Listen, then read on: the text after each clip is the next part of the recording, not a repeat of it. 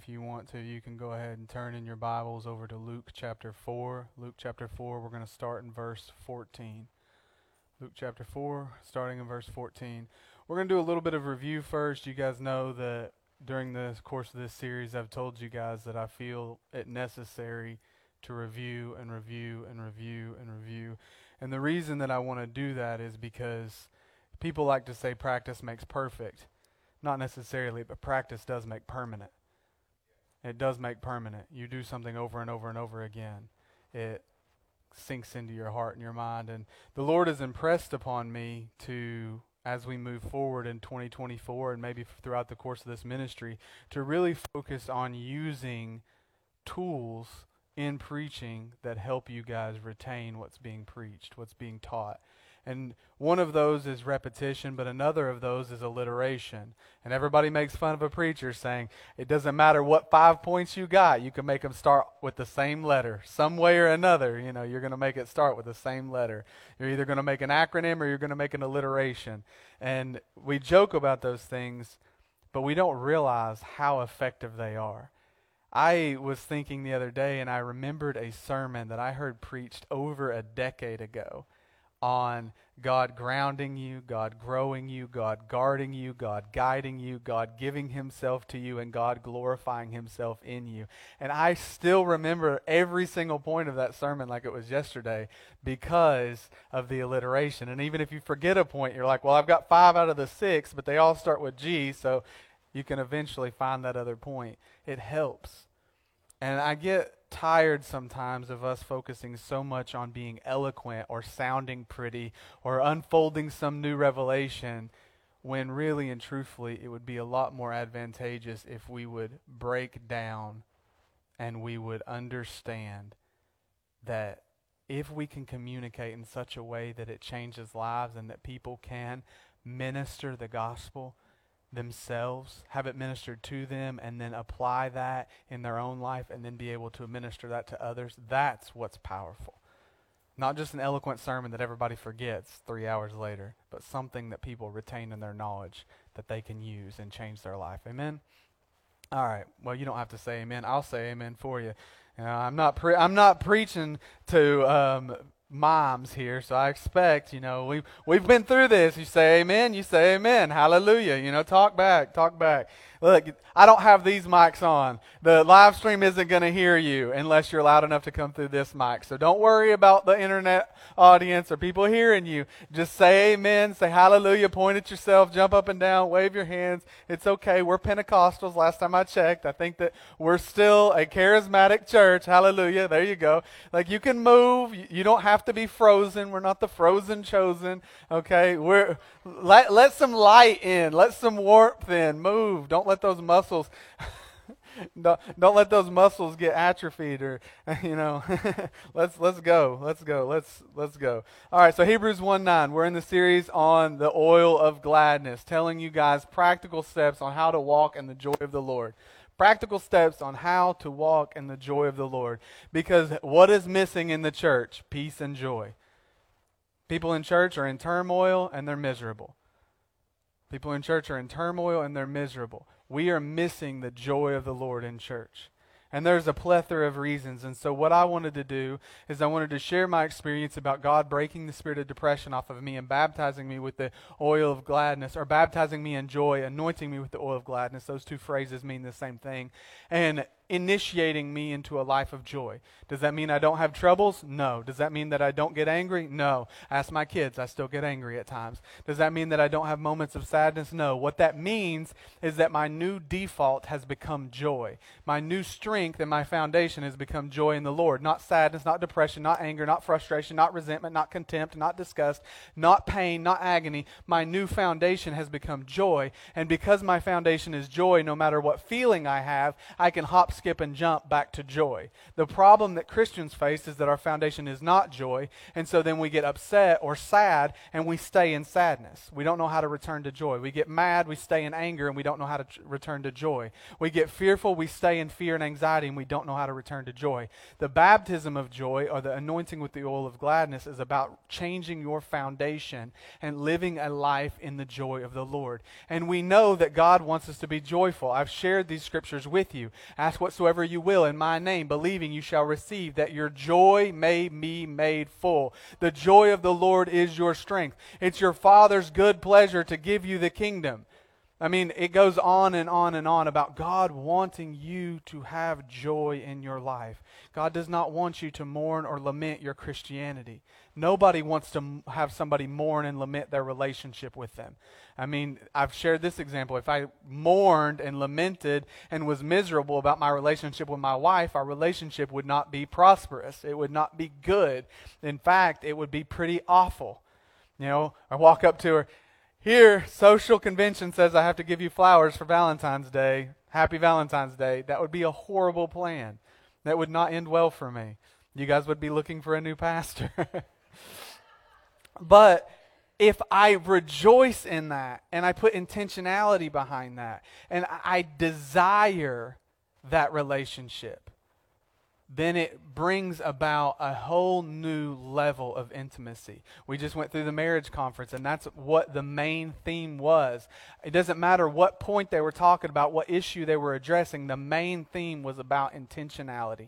Intentionally pursuing your marriage, intentionally learning about your spouse, intentionally striving for that. And a lot of times in Christianity, we just leave everything to chance. We're just like, well, I got saved. I'm just going to leave the rest to chance. No, this is about intentionally pursuing the joy of the Lord. Amen? All right. So our scripture was, you have loved righteousness and hated iniquity. Therefore God, even thy God, hath anointed thee with the oil of gladness above thy fellows. That's the scripture for the whole series. And just a quick recap, I have given you guys points each week. We have went through 4 weeks in this series, and each week I have given you one word that the whole week is summarized by. The first week was your identity. And these are necessary. These are practical things that you can take and you can apply to your life that day. I just started reading a book on the recommendation of my mentor called The 7 Pillars of Health. It's based off of Proverbs, where he says this: wisdom has built it her house and established it upon 7 pillars. And he establishes the 7 pillars of health. And it's a long book, but the way that he writes the book is he does this thing where each day has a teaching, and then it has a reflection, and then it has like an application point. Something you can take small that you can take that day and put into practice in your life. And that's what I'm trying to do with this series, is I'm telling you practical things so that you can orchestrate your life around it and put it into practice as you leave. Not, hey, you've got to work all the way through the series because we're going to pray for everybody to have joy when the series is complete. That's great. But what do you do in the 7 weeks in the meantime? I want you guys to walk away with a point each week knowing, hey, I can take this, I can apply it to my life and move forward. And next week when I'll get another point and I'll take that and apply it to my life. And the first point was identity. Knowing who you are in the Lord. We struggle with this in church. And I told you guys last week, and I reiterated this week, if I'm here for 50 years and you never hear another word that I say, I want you to understand your identity. That you are the righteousness of God in Christ Jesus by faith. You don't work to become righteous, and you don't work to stay righteous. We have taught that in church for years. We have taught a works-based salvation. You got to do this, you got to do that, you can't do this, you can't do that. And what has happened is people has entered into a state of spiritual anxiety, and it has become a barrier for them entering into joy. I want you to understand that you become righteous in God by believing that Jesus is the Christ. By believing that Jesus Christ was raised from the dead and confessing with your mouth that Jesus Christ is Lord, you are saved. And when you are saved, that is the same thing as being justified or being pronounced righteous in God's sight. That is your identity. You are righteous. You don't get that by works, and you don't keep that by works. Because a lot of people will preach justification by faith and they'll preach it well. You believe and you're saved. Come up to the altar, say a prayer, you're saved, hallelujah. But then they immediately impose this big burden or yoke of works upon you and say you've got to do this and you can't do that. And if you go to that movie, you've lost your salvation. You need to come up to the altar and get it again. If you do that or you say that word, you need to come up to the altar and get your salvation back because you lost it. That is garbage. That is not Bible. That is not Bible. Paul says this. He says, having begun in the Spirit, are you now made perfect by the flesh? No. The whole point is, no. You are kept righteous by your faith.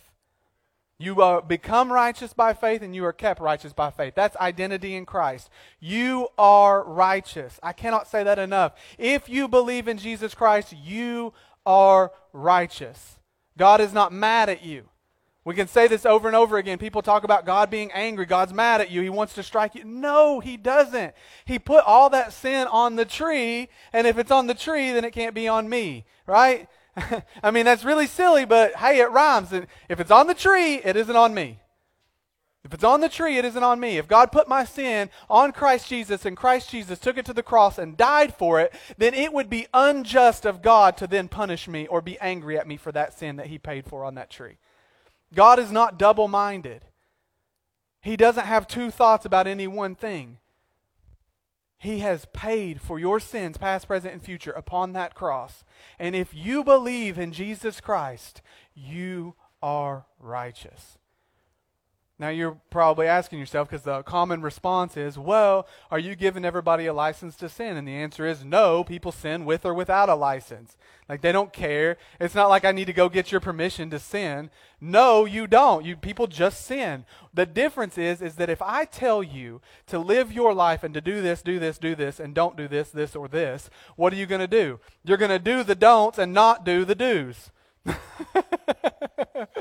You are. I tell my kid, I want you to play quietly in your room for the next hour so I can have this phone call. I guarantee you in the next 5 minutes, they are going to have some dire emergency that is going to make them vacate that room and come yelling through the house to try and find me to solve their problem. In fact, they'll probably run past their mom to come get me because I'm the one on the phone. And she will say the same thing. I'm outside. The kids are outside. They have an emergency, but she's inside on the phone. They run past me to run inside to find her because she's the one that can't be disturbed. We have this tendency to want to do the things we're not supposed to do and not do the things that we're supposed to do. That's what Paul cries out in Romans 7. We have created this issue in the church where we have focused on the imperatives or what to do and not to do so much that we have missed the majority of the Bible, which is the indicatives of what God has done for us already. The Bible is more about what God is doing and what God has done than it is about what you're supposed to do and what you need to do. It is more about God than it is about you. You could call it the autobiography of God because that's exactly what it is. It's more about what He has done than what you need to do. But because we have created this system of rules, we have set ourselves up for failure and spiritual anxiety. Know that you are the righteousness of God in Christ Jesus by faith. That was identity. Number 2 was communication, and I won't spend a long time on this, but communication. Out of the overflow of the heart, the mouth speaks. Believe in your heart, confess with your mouth, speak that which is not as though it already was. Death and life are in the power of the tongue, and they that love it shall eat the fruit thereof. The list goes on and on and on. Scripture is chock full of things that basically say this: watch what you say. James says, out of the same mouth proceedeth forth blessing and cursing. For with the same mouth we bless God, even the Father, and with the same mouth we curse men which are made after the similitude of God. My brethren, these things ought not so to be. Can a vine bear olive berries, or can a vine bear figs? No, they can't. The same fountain can't produce bitter water and sweet. The same fountain can't produce salt water and fresh. So the mouth should not be producing two opposite ends of the spectrum. If your heart is made righteous, your speech should be righteous. Watch what you say.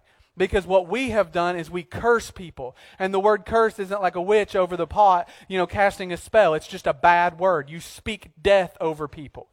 And I told you guys when we went through this, if you're going to speak death and life, speak His death and His life. Speak the cross of Christ. When you see somebody acting like the old man that was crucified, the old man which is dead, you see them acting like that, say, no, that's not who they are. They are a new man in Christ Jesus, which is made after righteousness and true holiness. That is them acting out of character. That is not their identity. Quit saying they'll never change. They'll never grow out of that. Quit saying I'll never make enough money. I'm always going to struggle. Quit saying I'm always sick. I've always been sick. Quit speaking death over yourself and others. Let your mouth reflect what you say you believe in your heart. Communication matters. The third point was repentance. Repentance. And now, I didn't go into this a lot that day because it was kind of off the cuff and God was changing up what we were preaching a little bit that day. But the idea of repentance, we have heard this preached a couple different ways. The three main ways we've heard repentance preached. We've heard repentance is putting off sin. You know, in sign language, when you're wanting to say something's bad, you go, it's bad. That's the way we've heard repentance, put off bad stuff. Right? That's one of the ways they used to say repentance. Put away sin. Repent or you're going to hell. Come on, you guys have heard those messages. You can talk back. You've heard those messages before. The other way, when we was like, well, that's not really all that repentance means, is they started preaching this. Repentance means to change direction. Like you're walking this way and you turn around. That's repentance, right? You're walking this way and then you say, oh, God, and you repent and you go this way. We've heard repentance preached that way, right? The third way is they were like, well, no, repentance doesn't actually just mean to put off sin, and it doesn't just mean to change direction. They said repentance means to change your mind. Right? That's what they would say. That's the more of the new teaching on repentance is they would say repentance means a change in your mind. And so you'd be like, you're over here and you're like, okay, I once thought this was black, but now I realize that it's not, it's actually white. That they would say that's repentance. You changed your mind. Right? The problem is that all three of those are accurate, but all three of those fall short of what the word metanoia actually means. Metanoia doesn't just mean to change direction, which is the Greek word for repentance. It doesn't just mean to change direction. It doesn't just mean to change your mind. It doesn't just mean to put off sin. What the word actually means, if you do a deep, thorough study on it, is it actually means a paradigm shift. It means, I was over here and I was thinking, okay, is this black or white? Is this black or white? Repentance wouldn't mean changing from thinking it's black to thinking it's white. Repentance would mean I leave this paradigm and I go all the way over here, and now I think, okay, it wasn't just black or white, it was blue and green and purple and yellow and gray and red and orange. And it's a completely new way of thinking. It's almost like a birthing process. It's like a conversion of the mind. That's what repentance means. That's what it means. And so when we talked about repentance, we said, yes, it has the connotation of putting something off, but it's when God brings such light or illumination into your mind that He's showing you that there is something standing in the way from you, in between you and pure joy. There's something that is in your way, and you're going to have to go through the birthing process or the circumcision process to get to that state of having the potential to access pure joy. And we shirk away or shy away from that because we know birthing is uncomfortable. I haven't ever given birth to a kid, but I've watched a couple, and it does not look like a pleasant experience. It does not. I have seen faces and contortions and shades of skin color that I never thought were possible. It does not look like a pleasant experience. And people will say that it's one of the most painful experiences that people can go through. The birthing process. But let me tell you something. If you're pregnant with something and you don't go through the birthing process, something dies. And sometimes more than one thing dies. Something dies. If the birthing process is put off, something dies. If the birthing process happens, you don't just have life. Now you have abundant life. You have life and then another little life, or if there's twins, 2 lives, or if there's triplets, 3 lives, or quadruplets, there's 4 lives, or, going beyond that, good Lord, bless the mama. But if you go through the birthing process, you have life and abundant life. But if you don't, you have death and potentially excessive death. And that's what repentance is. It's you're brought to this place and you have the option to accept the paradigm shift and follow through. And it might produce a little bit of pain. It might produce some discomfort. But its end goal is to bring you into the joy of the Lord. And we don't like discomfort. We don't like discomfort. So we shy away from that for temporary satisfaction, fleeting satisfaction, or temporary comfort, or fleeting comfort, not realizing that not removing that is going to end in our death, in our spiritual death. God was willing to bring us through discomfort to bring us to where He wants us to be. And where He wants us to be is that place of joy. That's repentance. And then the next week, which is last week, we went into sanctification, which was your fourth point, sanctification. So you had identity, you had communication, you had repentance, and then we did sanctification. In sanctification, a lot of people use that and repentance as synonyms. They say, well, God is sanctifying you, and what they mean is you're being separated from sin. And that is a portion of what sanctification means, but it's not all.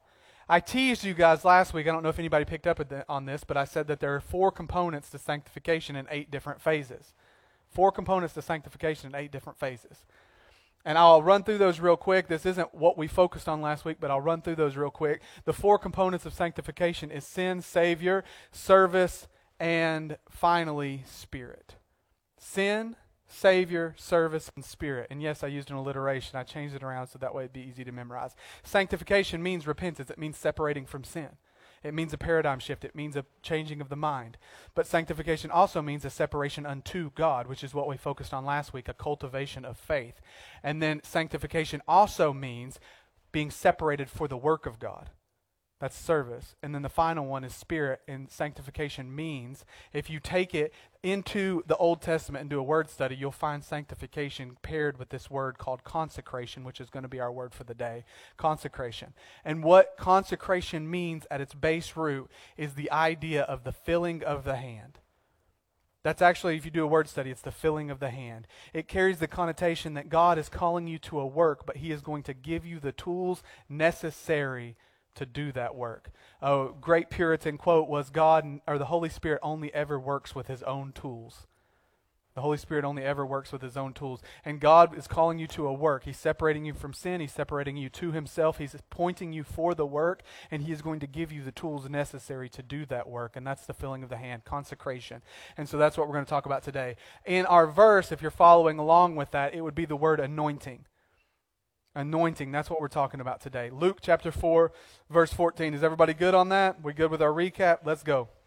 Then Jesus returned in the power of the Spirit to Galilee, and news of Him went out through all the surrounding region. And He taught in their synagogues, being glorified by all. So He came to Nazareth, where He had been brought up, and as His custom was, He went into the synagogue on the Sabbath day and stood up to read. And He was handed the book of the prophet Isaiah, and when He had opened the book, He found the place where it was written, The Spirit of the Lord is upon me, because He has anointed me to preach the gospel to the poor. He has sent me to heal the brokenhearted, to proclaim liberty to the captives and recovery of the sight to the blind, to set at liberty those who are oppressed, and to proclaim the acceptable year of the Lord. Then He closed the book and gave it back to the attendant and sat down. And the eyes of all who were in the synagogue were fixed on Him. And He began to say to them, Today this scripture is fulfilled in your hearing.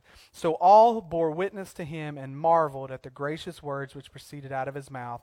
And they said, Is this not Joseph's son?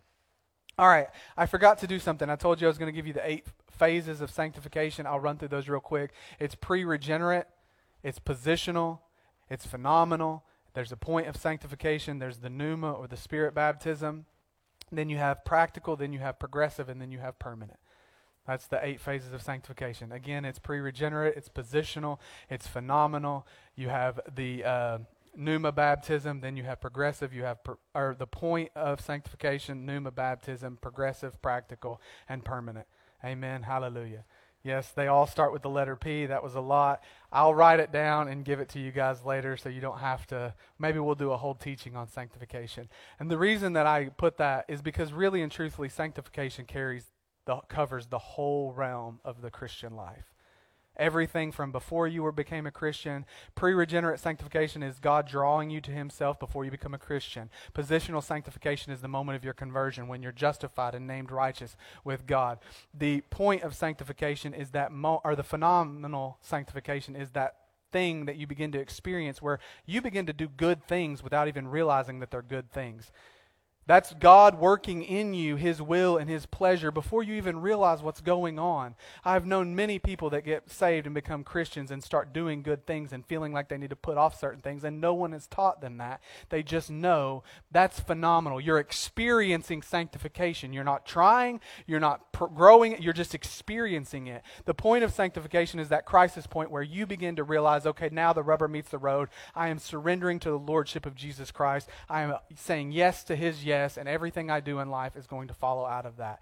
Then the pneuma is baptism, is obviously the Spirit baptism. And then you have practical, that's you doing what the Word says. Then you have progressive, that's you growing in your sanctification. And then you have permanent, and that's when you get into glory and you have no sin. God has not just delivered you from the penalty of sin. He's not just delivered you from the power of sin, but finally He has delivered you from the presence of sin. So that's the 8 phases of sanctification. Hallelujah. Sorry, I kept getting tongue-tied there. It's hard when all the words start with the same letter. You start flipping them back and forth. You have to forgive me. So I just now put that into an alliteration for the ease of your memory. So be gracious. In a couple of weeks, I'll have it down. All right. And so today, obviously, the letter for the day is P. It's P. So we're talking about the anointing. I'm going to give you 5 aspects of the anointing, and they're all going to start with the letter P. I'm doing this for your memory purposes so that you can remember this easy. So listen for the letter P, and that'll be when you write it down. And I'm going to look, if you're taking notes, remember, taking notes is the Anglo-Saxon amen. So you guys don't want to talk if you're taking notes. I'll be like, man, they're shouting church right now. Hallelujah. Wow. Was everybody taking notes on that? I couldn't hear you. Anyway. The penny will drop in a little bit. Everybody like, oh, Anglo-Saxon means Caucasian. Caucasian means white. I'm white. That's my amen. Hallelujah. Let's write that down. Oh, Lord. All right, the first point of the anointing is this, the presence of the anointing.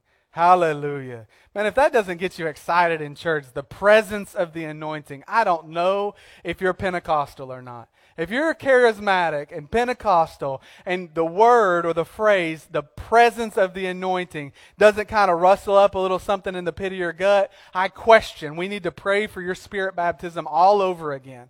Okay? Hallelujah. That's right. That's right. The presence of the anointing.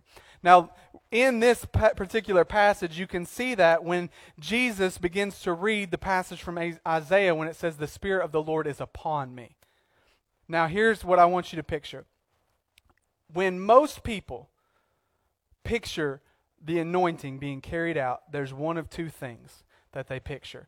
The first, from a worldly perspective, is when someone is anointed, they're commanded or instructed or designated to do something. And you can do that by yelling across the room and saying, hey, you just got this job. I want you to go do this. You have just anointed them to do something, to carry out a task.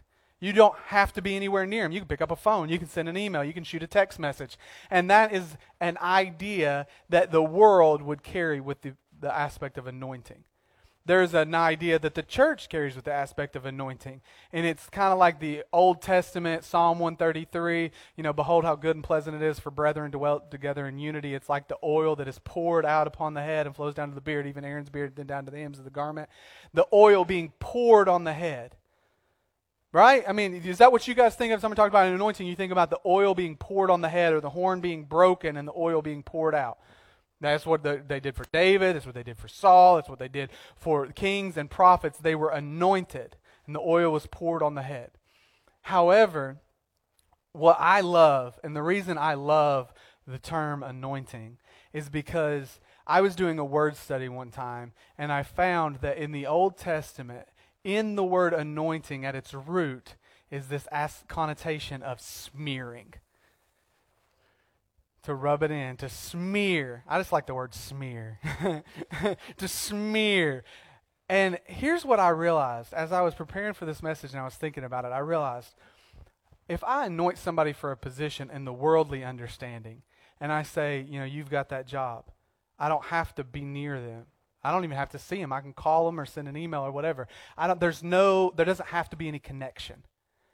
And if I pour the oil out according to the typical church understanding, there's a good probability that it doesn't get on me. You see that? Like I can pour the oil out or break the horn and pour the oil out, and I'm still disconnected. I mean, we're closer than if I just made a phone call, but I can still be disconnected. But here's the thing. God doesn't make a phone call. God doesn't just pour it out. God smears it in. And if I were to smear oil on somebody, there is zero chance, that it wouldn't get on me. See, pouring it out, it may not get on me. Making a phone call, it isn't going to get on me. But if I smear it in, it's all over me and it's all over them, and we walk away smelling the same. We walk away both smelling like the oil, both carrying the same fragrance. And when God is talking about anointing us with the oil of gladness, He's not talking about making a phone call and saying, hey, guess what? You now have the joy of the Lord. Go on, have a good time. He's not just going to dump it out and say, here you go, here's the oil.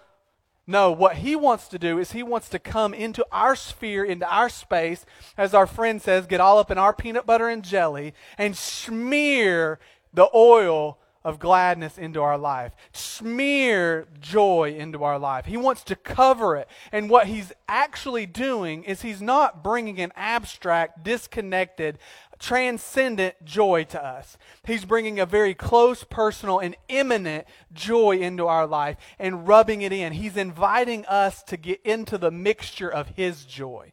That's why it says the joy of the Lord is our strength. Not our joy in the Lord is our strength. No, His joy becomes our strength because He invites us to participate in that joy with Him.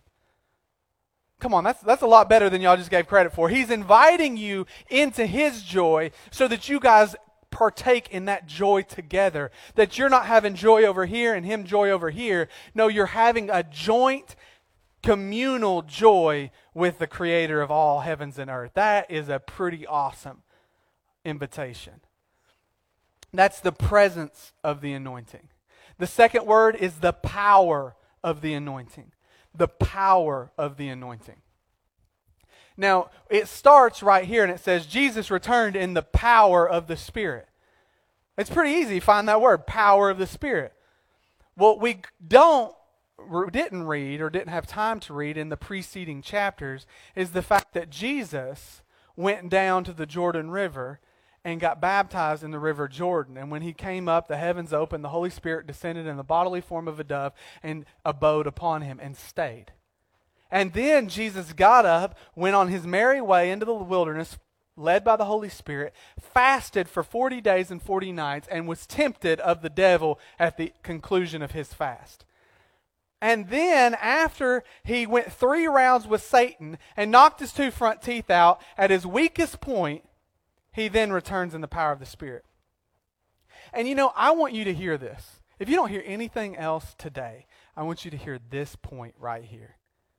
Obviously, if you don't hear anything in the 50 years, know your identity in Christ. I told you that. But if you don't hear anything else today from this message, I want you to get this. If you can't take anything else from the wilderness teaching of Jesus, of the wilderness temptation of Jesus, I want you to take this. Jesus did not go 3 rounds with Satan when He was at his best. He didn't. He fasted and became physically weak for 40 days, and then Satan came. He was not comfortable. He was out in the wilderness. So I'm just telling you, I'm not a camper. I don't really like camping. I have a really expensive bed that has like the intercooling and the Tempur-Pedic stuff on top. I don't want to sleep on the ground in a sleeping bag when I can sleep in that. Okay? So I'm just, hallelujah. If you can't praise God about a good bed, there's something wrong. But he didn't have food or water. He wasn't content. His stomach was rumbling, growling. He didn't have good sleep. He was in the flesh, and he was surrounded by wild animals and poisonous snakes and all this, so there probably wasn't a whole lot of just overflowing circumstantial happiness going on. I mean, there's a lot of things working against him in this moment. And then Satan comes to tempt him. And Jesus goes 3 rounds with Satan while he's at his worst. not at his best, at his worst and lowest point, he goes 3 rounds with Satan and whoops Satan's hind end. That's because of the power of the Spirit. Because remember, he was baptized. Spirit came. He had the power of the Spirit. Went to the wilderness, led by the Spirit, to go 3 rounds with Satan and kicked his 2 front teeth out. That is an example for you. That you don't have to be at your best. When you're at your weakest point, when you're at your lowest point, when you are broke as a joke, hungry, and you don't know how to make ends meet, and you are spiritually struggling, you still have enough of the Spirit of God in you to go 3 rounds with Satan and whoop his hind end. If you can't amen about that, there's something wrong. Jesus set an example and a precedent that at his worst point, he whooped Satan. At your worst point, through the power of the Spirit, you can whoop Satan. That's good stuff. That's what the power of the anointing brings, is when you're smeared with God. That sounds funny, doesn't it? You're smeared with God. You have God's Spirit in you. You have God's presence on you. It don't matter what your circumstances say. You can still go toe-to-toe with Satan and come out victorious. That's good. That's the power of the Spirit. That's the power of the anointing. The third P is purpose. The purpose of the anointing. But I don't want you to fill that blank in yet because we're going to come back to that. I just wanted to tease you. I could have left it at the 5th point, but I made it the 3rd. I don't know why. I just did. Get over it. I'm the preacher. I can do what I want. Hallelujah. Anyway, I just wanted to be, I won't say what I wanted to be. Anyway, the 4th point. The 4th point is the purity of the anointing. The purity of the anointing. And what I mean by this is I mean the simple fact that the anointing is not given partially and it is not given with mixture. God does not withhold from you any good thing. Romans 8:32, how shall he that spared not his own son also with him not freely give us all things? He does not withhold from you the anointing. Because if he gave us Christ, which is heaven's best, and he withheld anything else, he would be exalting it above Christ. And nothing is exalted above Christ. Christ has the preeminence. So everything that is below Christ has been given to us freely and richly for us to enjoy. God gives us all things to richly enjoy. Freely given. God gives you the anointing. It's the Father's good pleasure to give the kingdom. It's the Father's good pleasure to give the Holy Spirit to those that ask Him. It is God's desire for you to walk in what He wants you to walk in. He doesn't give it with mixture, meaning that He doesn't give you the half Holy Spirit and half junk. No, it's 100% bona fide, certified Holy Spirit. You get those, we do like, you do like the Gatorades or like the drinks and it says, or the fruit drinks and it says 100% juice, and then you look and it's like juice and it's got like 15 other ingredients. You know what I'm talking about. Or like the thing a few years ago where the restaurants got in trouble because it only had to have 2.5% meat to be called 100% beef. I still don't understand that. Like it only has to have 2% meat to be called 100% meat. Like that's lying. That's saying, that's speaking what's not as though it was in a not a good way. Like that's lying. That's prophesying, not prophesying. But that's not what God does. God gives you 100% authentic, verifiable anointing of the Holy Spirit. Now, here is something that I want you to say, because I've got 3 sections on this, on the purity of the Holy Spirit. The first is that it's undiluted. He doesn't dilute it. He doesn't water it down. He doesn't give it partial. Jesus didn't partially die on the cross, so He's not a partial anointing. Jesus didn't partially ascend to the throne room, so it's not a partial gift of the Holy Spirit. It's full. He did it all. He finished the work and then gave us His mantle. The next sermon series we're going to do is called The Ascending Christian, and it's on the mantle of Jesus Christ. When Elijah ascended into heaven, he left his mantle for Elisha. When Jesus ascended into heaven, He left His mantle, which is the Holy Spirit, for the church. We are going to talk about the double portion of Christianity. That's going to be the next series that we do. But as we prepare for that, I want you to understand Jesus does not partially give His anointing. It is freely given to us. He has given us all things. All the hidden treasures of wisdom and knowledge are in Christ Jesus. All the promises of God are yes and amen in Christ Jesus. Everything that we need is in Christ, and where is Christ? Christ is in us. The Spirit of Christ dwells in us. We have God. The fullness of the Godhead bodily dwelt in Christ. The fullness of the Godhead bodily now dwells in us. We are the church, the temple of living God. It is given 100% fully. God doesn't withhold from you. Amen. That's the first point. It's undiluted. The second point is that there is a distinction between the person being anointed and the gift being anointed. And we've missed this in church. We've missed this in church. 1 John says that you have an unction from the Holy One. You have it. It's something that you have, that you possess. Paul tells the church at Rome, he says the gifts and the callings of God are without repentance. God is not an Indian giver. When He gives it to you, He's not going to give it and then take it back. He gives it to you to keep. And when God gives you a gift, even if you begin to walk your life in sin, God doesn't come and steal the gift back. That's why we have preachers that will preach the gospel, and you'll have these great ministries, and then you see they've been having an affair for 25 years, or they've been on the verge of like in clinical depression, and then they commit suicide. That's how I was able to pastor when I had been in a state of depression, because God gives us the gift, and we have the gift, and the gift is anointed. It's godly, but we're not where we're supposed to be, but we still have the gift. And because that's where discernment comes in. Discernment is supposed to have the ability to look beyond the gift and look at the person. See, when Jesus says this, He says, God has anointed me. Not God has anointed my gift. God has anointed me. There is a distinction between walking in the anointing on your life and just having a gift that happens to be anointed. There is a big difference. God doesn't just want you to have good gifts. God doesn't want you to just have anointed gifts. He doesn't want you to just walk in an anointed calling. He wants you to have the fullness of anointing on your life. And just like we talked about the cultivation of faith last week, and there's things that you have to do to prepare for the reception of the word. You have to make sure that the rocks and the weeds and all that stuff are taken out, and that the ground is plowed up and ready to receive the word of God, which carries the seed of faith in it. Just like you have to do that, then you have to do maintenance work. Not that you're justified or you keep your justification by works, but you do maintenance works to ensure that that produces a good harvest in your life. The same is true of the anointing. You have to do work in your life, not to be saved or to keep your salvation, not to be righteous or to keep your righteousness, but to be able to walk in the fullness of the anointing. You have to do some work. You're righteous. You're the righteousness of Christ. And you have gifts that God has put in your life, that God has given to you, that He has freely distributed.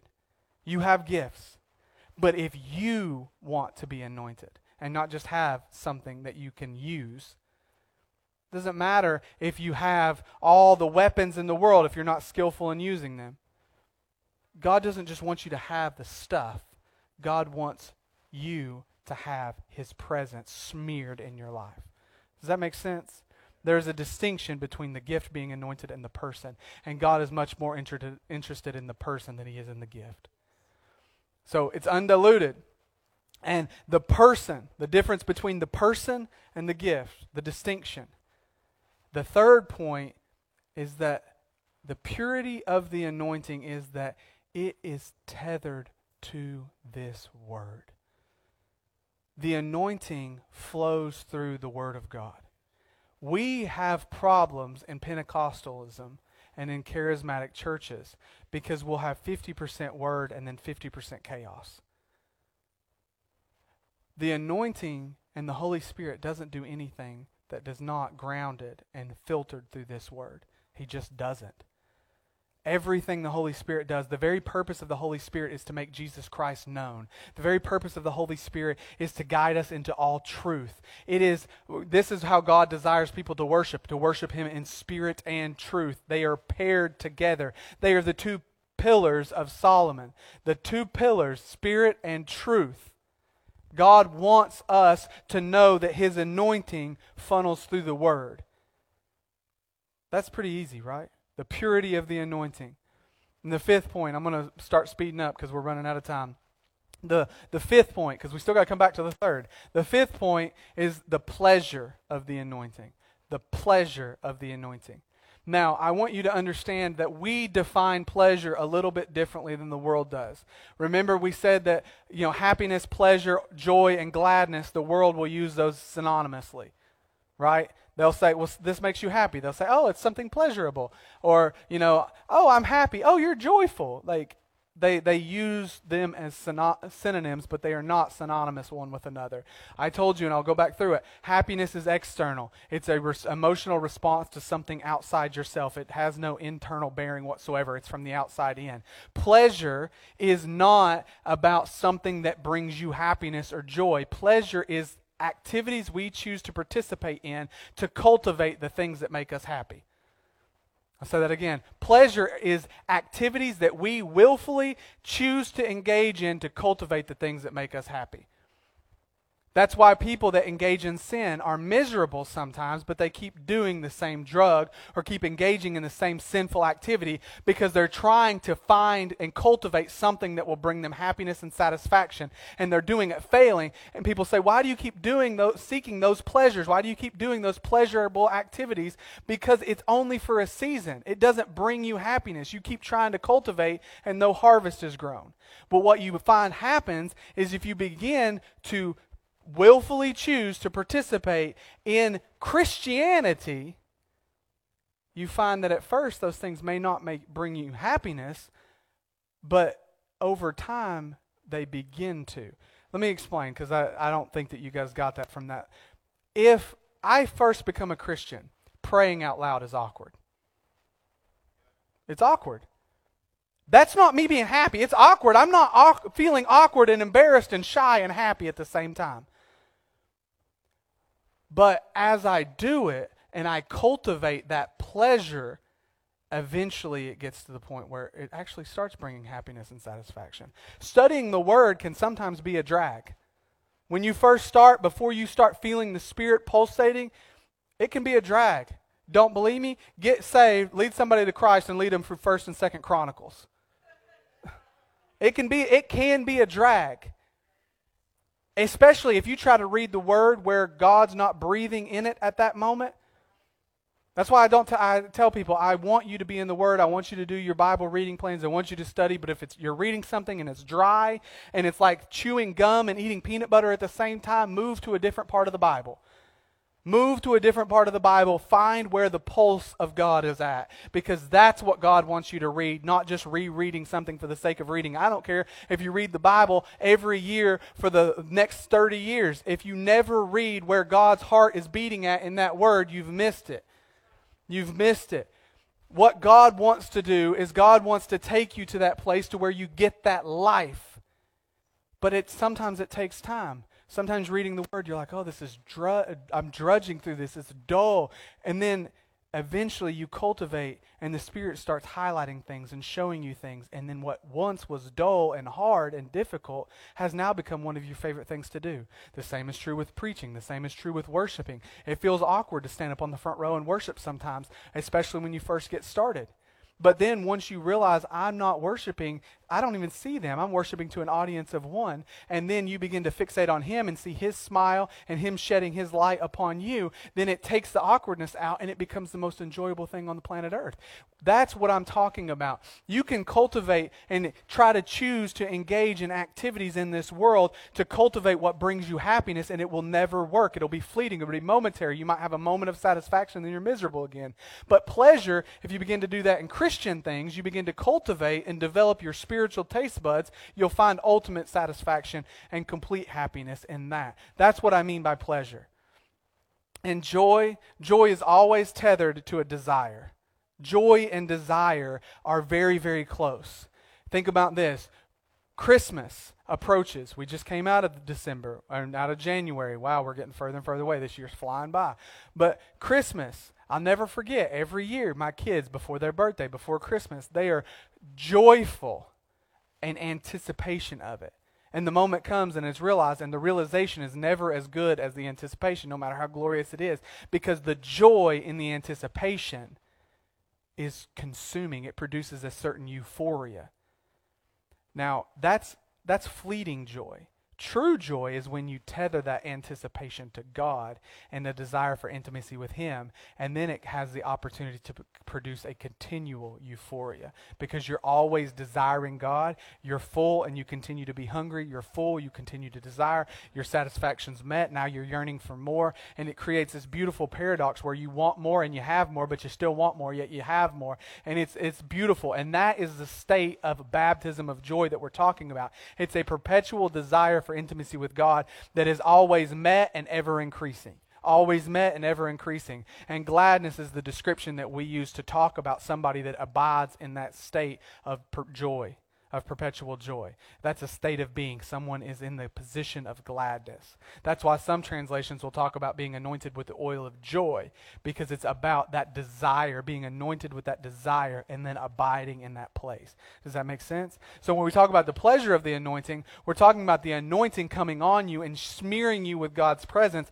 and satisfying yet creating a more urgent and more vehement desire. It's a continual circle. Amen? In this, there is a pitfall, though. There is a pitfall, and you don't have to write this as one of your points. But when you walk in the anointing, just like Jesus did, it said the fame of Him went abroad. The noise of Him went abroad. The news of Him went abroad. Everyone glorified. Everyone was amazed. Everyone was flabbergasted. And what happens is if you begin to walk in the anointing, understand this, because I haven't said this and I need to. The anointing isn't just for preaching. The anointing isn't just for worship leading. The anointing isn't just for praying. It isn't just for reading your word. The anointing can be on your life to anoint you to do anything. God anointed people in the Old Testament to build a temple. He anointed somebody to be a goldsmith. He anointed somebody to create beautiful fabric. He anointed somebody to be a craftsman with wood and stone and other things. God can anoint you for any number of purposes. But when you begin to walk in that anointing, people will take notice because it's foreign from the spirit of the world. And you're walking in that, people will take notice and celebrate you. And here's where we come in danger of enjoying or taking and cultivating a pleasure in their celebration rather than in the anointing itself. And what happens is people begin to be celebrated. Oh man, have you ever heard? That dude is a great preacher. Or that guy is the best worship leader or piano player I've ever heard. Or that woman, man, she can sing, she can preach. Have you ever heard her pray? Like people will begin to say those things, and we fall in danger of enjoying their praise more than the anointing. And so we can either cultivate a pleasure in the anointing and in the presence of God, or we can desire the praise of men and begin to cultivate that. And that's why Paul gives us that warning in Galatians. If I should still seek to please men, I should not be a servant of Christ. Because service, eye-pleasing, men's service, people-pleasing, is an enemy of walking in the anointing. So that's the pleasure of the anointing. Now let's circle back real quick to point number 3. Am I still with you guys, or are you guys ready to go home? Ready to go lunch?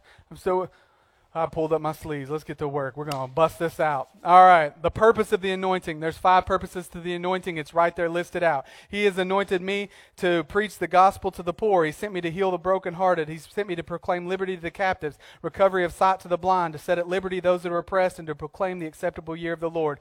Look, I want you to understand there is 5 spheres in your life. There are 5 spheres in your life. There's the spiritual, the mental, the physical, the social, and the financial. 5 spheres in your life. 5 areas. And you can flip that around and say you have 5 forms of capital that you can walk in. You can have financial capital. You can have relational capital. You can have physical capital. You can have mental capital. And you can have spiritual capital. There are 5 spheres of your life that you can operate in. And the purpose of the anointing is to hit every one of those spheres. The first one that he addresses is the Lord has anointed me to preach the gospel to the poor. Now, I hate when people take and exalt the financial prosperity of the gospel as like it's the highest tier. It is the lowest form of capital. It is the lowest sphere in your life. Financial capital fades, it ceases. However, I also equally hate when people say that there is no provision for finances in the gospel. That is a lie from the pit. Our finances were taken care of in the atonement as well. God does not want us broken, busted, and disgusted and not have the ability to walk and to accomplish the things that He wants us to accomplish. When I talk about financial prosperity, I'm talking about have the resources necessary to carry out the will of God in your life. God is not mad if you have money. God is mad when you exalt your money above Him and you make money your God. I don't care how rich you are. I just care about whether or not God takes the preeminence in your life. And here's the thing. When people want to say that the gospel does not deal with money, let me ask you this. Has anyone ever been poor before? I've been broke. When we first got married and we have our first kid and God said Faith needs to stay at home and you need to work, and I was working overtime. I was working 6 days a week. I was working 70 and 80 hours a week, and I was busting it, and we were still barely getting by. I've been poor. I've opened my cabinets and seen a jar of green beans that I didn't even know what the expiration date was on. I have been poor before. Been po before. It is not fun. But let me ask you this, for those of you that have been poor or walked in poverty before. What is good news to you? If you're poor and I tell you so-and-so just got elected President of the United States, is that good news to you in your poverty? You couldn't give 2 cans of green beans whether or not so-and-so became president or not. I'm serious. If so-and-so was just published a new book, is that good news? Praise God for them. Hallelujah. How am I going to pay for dinner? How am I going to make that rent? I'm serious. How am I going to make the mortgage payment? Them publishing a new book doesn't do one thing for me. You see what I'm saying? Oh man, they preached an awesome message. I'm glad they did. I hope it changed lives. Now how in the world am I going to make ends meet? What's good news to you when you're poor? I'm going to tell you, somebody knocked on my door with groceries and a check. That's good news. That's good news to me.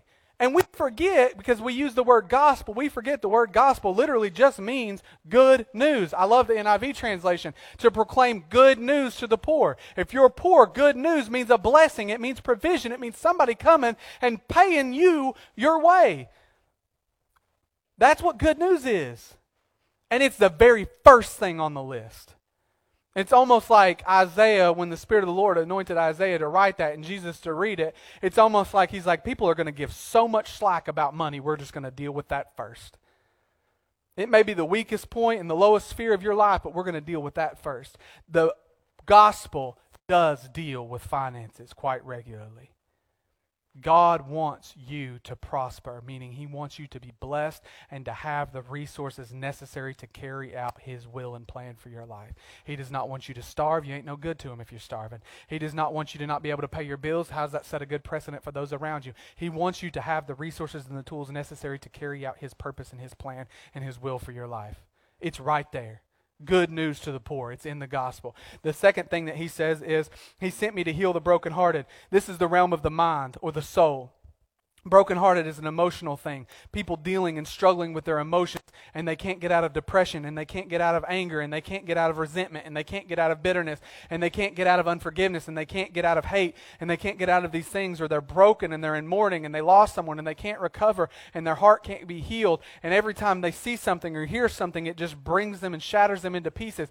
God has sent His servant in the anointing to heal the brokenhearted. There is an emotional healing paid for in the atonement. Hallelujah. I could go on that one, but for the sake of time, we'll continue on. To proclaim liberty to the captives. This is talking about spiritual captivity.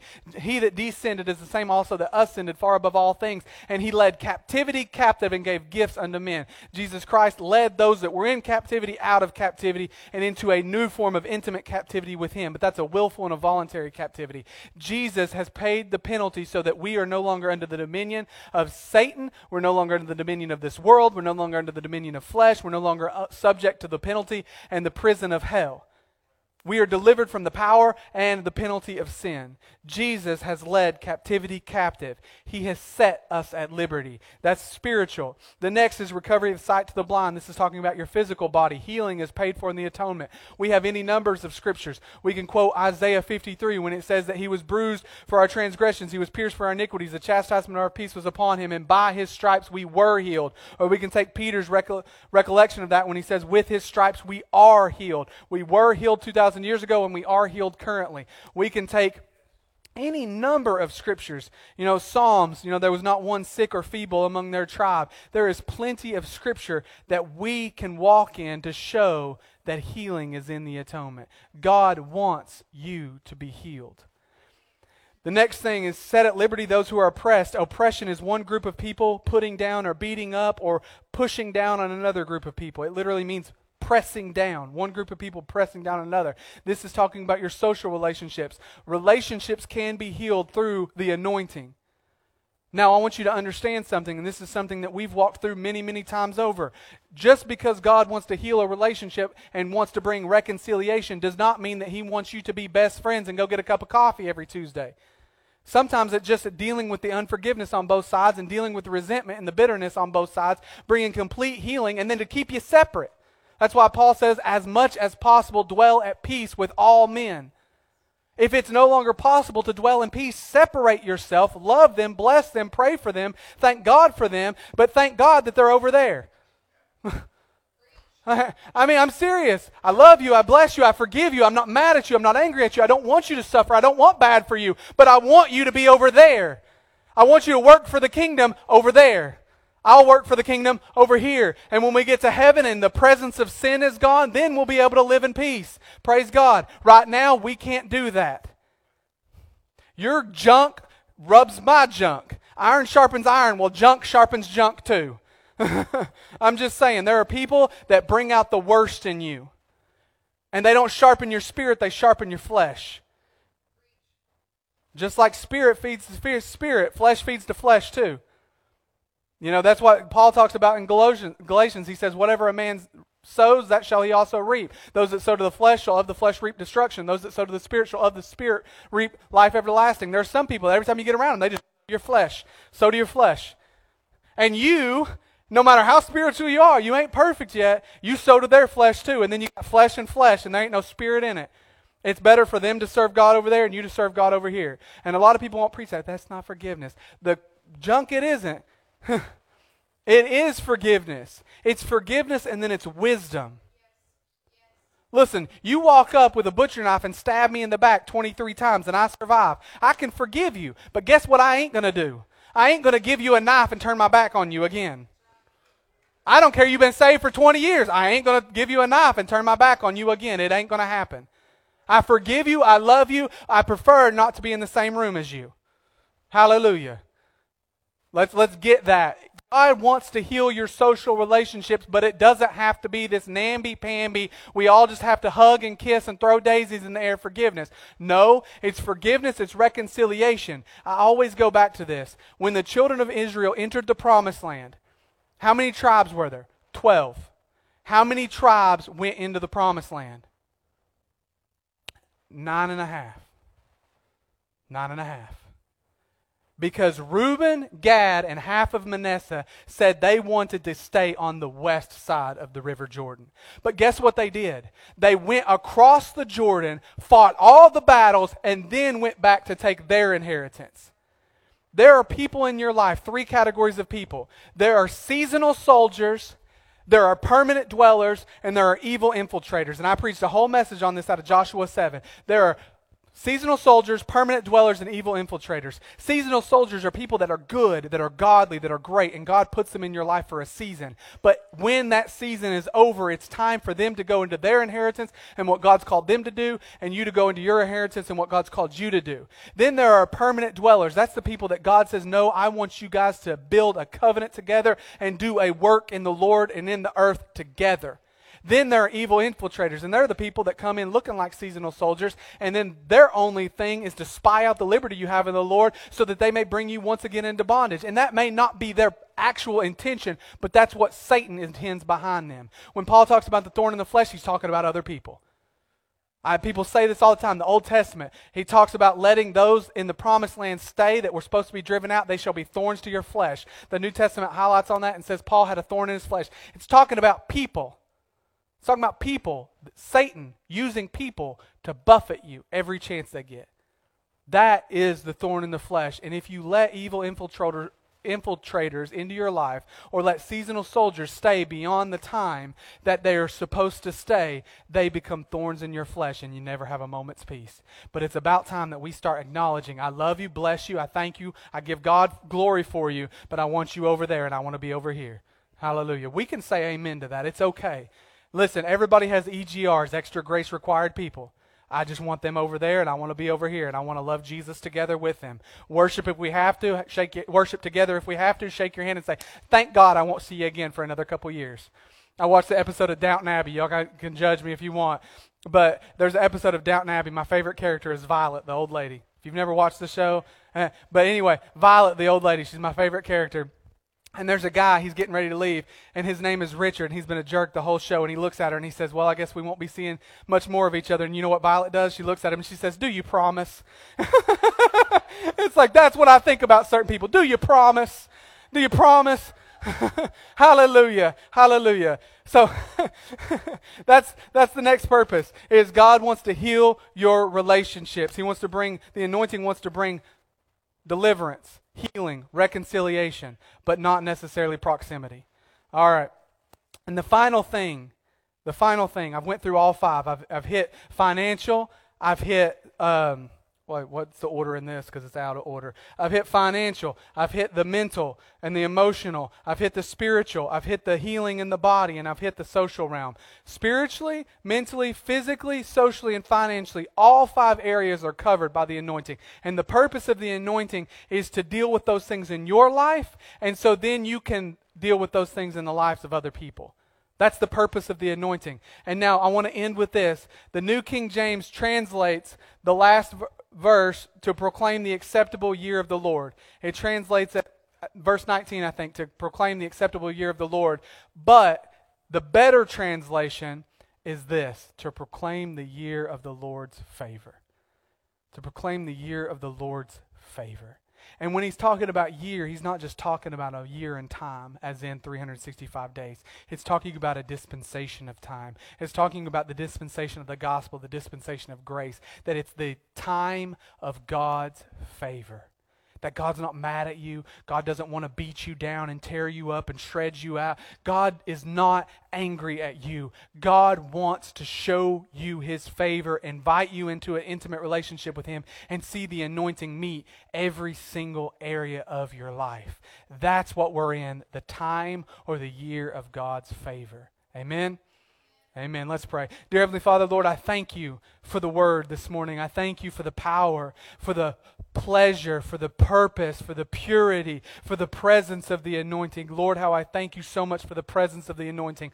Lord, that you don't choose to remain a transcendent God altogether disconnected from us, but you choose to become so intimate, so close.